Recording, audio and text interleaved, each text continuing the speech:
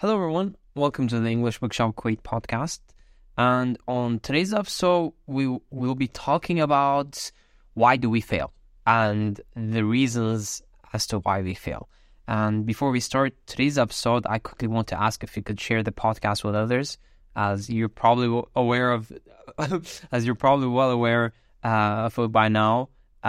When you share the podcast with others, it definitely helps the podcast and it also motivates us big time. So I just want to ask you to think of something in your life that you have you wanted to accomplish but haven't. Something deep down. Maybe you haven't gotten around to it, or maybe you took a shot at it and failed miserably. Or perhaps you're in the middle of it now. It goes without saying, we all mess up big time. That's obvious. And of course, some of us are better at not messing up than others, but that's also obvious too. We've been often asked what is the biggest cause of failure, and some people have relationship problems, some people have financial problems, anxiety problems, etc. But the biggest problems that we've come across is not really specific to relationships, finance, confidence, or whatever. It's easy to figure out how to ask someone out, or how to start a business, or how to just do something even when you're afraid. Dealing with your fear of abandonment, or your toxic money habits, or your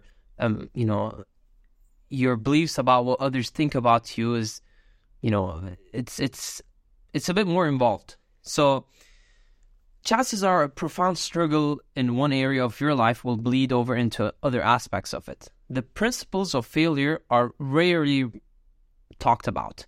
The behaviors and thoughts that sabotage you in one area of your life will stalk you in other areas. So when confronted with life's biggest opportunities, most of us really get scared. And, we try to come up with a number of strategies to avoid the pain and, pressure ourselves to reach for our dreams. So let's talk a bit about the most, common reasons as to why someone fails. So you fail because you're afraid to stand out amongst the crowd. So society everywhere is in conspiracy against the self-reliance of every one of its members. People don't like it when other people change or do something that makes them feel awkward or insecure. Pushing ourselves to reach our own greatness threatens the complacency of those around us, and shining a light on their own squashed dreams and failed potential. In many cases, these people lash out. It makes them question themselves, which is quite difficult for most to handle. If you want to do something incredible, something that makes you stand out above the rest, then you have to become comfortable being different from the rest.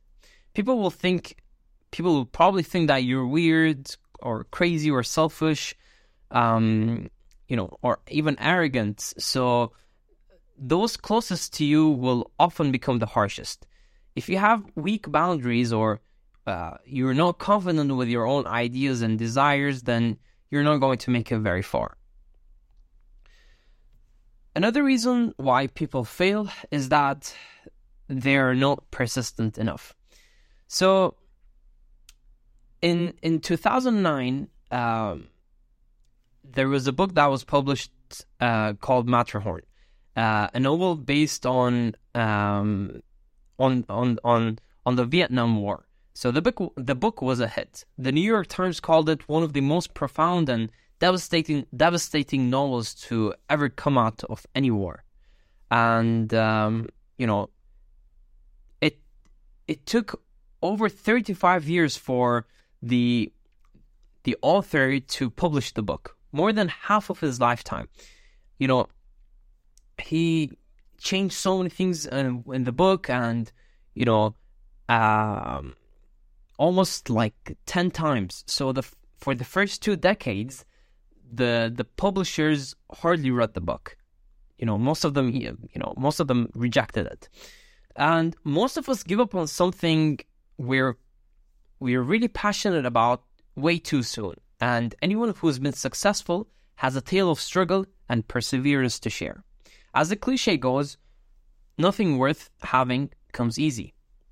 You also fail because you lack humility. There are many people out there who accomplish a little bit and decide that they're an expert.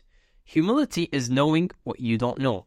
In the world of online marketing, for example, and internet business, some of us have started noticing a trend, and this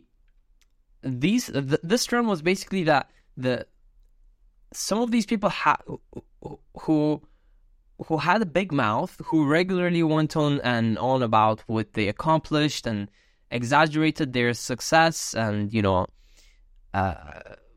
boasted themselves about it. They were moderately successful at best. Sometimes, they were not successful at all.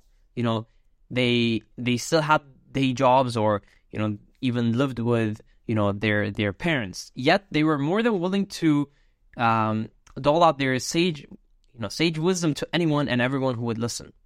But the people who were legitimate self-made millionaires, the ones who actually did scale to the peaks of their industries, they often admitted that they did not know an answer.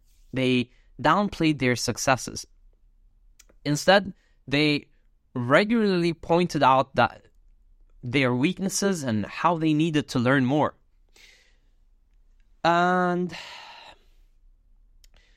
another reason as to why people fail is that we fail to network and build strong relationships. I'm just thinking of the right way to put this. It's known that around half of people hired for a job know someone within the company that's hiring them. But even in non-professional world, isolation can undo you just as quickly. But instead of going broke, you just go depressed. Creating a wealth of social and romantic relationships hinges on the ability to meet people and connect with them in a meaningful manner. By the way, research also shows that living without regular social contact is as unhealthy as smoking cigarettes. You also fail because you'd rather argue against advice instead of taking it. A guaranteed express ticket to failing. Trying to be right instead of good. I don't care what it is. If you're more invested in arguing your point of view against people who are trying to help you than you are in improving yourself, then you're effectively given up. And, for all of your brainiac debating, you still don't see the point. To succeed at anything, there's a feedback loop that must be in place. Try something, get feedback and results, learn from those feedback and results, then try something new. People who are dead set on arguing why they already believed is right are effectively breaking the chain off and not accepting feedback. Therefore, they will never change. Not to say that everyone should always take advice from everybody, but you should expect feedback whether you believe it's relevant or not. Not try to argue your way into looking like you were right all along. The people who suffer from this problem tend to be highly intelligent and extremely insecure. It's a bad mix, because the more intelligent someone is, the more they're able to rationalize, their own excuses to themselves, and the more their intellect is used as a defense mechanism to protect their ego, basically. And lastly, the the last reason, which I'm going to mention in a few seconds, is about you fail because you are way too distracted. So, Facebook newsfeed, tweets, Instagram, Snapchat, check email, then go on Facebook again, back to Twitter. Oh, a funny meme. You post it on Twitter, you post it on Instagram. You go and check your email again, message on Twitter or WhatsApp, funny cat pictures, tweet about the funny cat pictures. Look on Instagram for more funny cat pictures. You know, this cycle is, by the way, I apologize if I just described the majority of your working life. But the affliction of attention saturation disorder is not limited to useless social media interactions. You have to practice some self-discipline in your life in order to not fail. Basically, there was an experiment that was done with giving up sports and politics for a month, and this is, you know, the results were basically mind-blowing, because the information that they have gathered from this experiment basically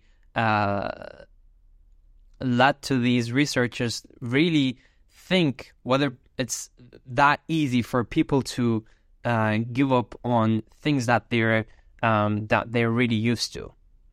So I think we have mentioned 6 reasons as to why someone would fail, and I'm pretty sure, I'm confident that there are way more reasons as to why someone fails. But you know, we don't want anyone to fail. We don't believe that it's right for, you know, people to fail or suck at anything. And I hope that these 6 reasons as to why someone fails would help you understand yourself a bit more. And if you do believe that the characteristics which I have mentioned kind of makes you feel like it's related to you or it's about you, then first of all, don't get offended, and second of all, it should help you understand your true potential and figure out what you can do to change these traits that leads you to failure. I hope you enjoyed today's episode, and if you did, make sure to share it with others, and we'll see you on the next episode.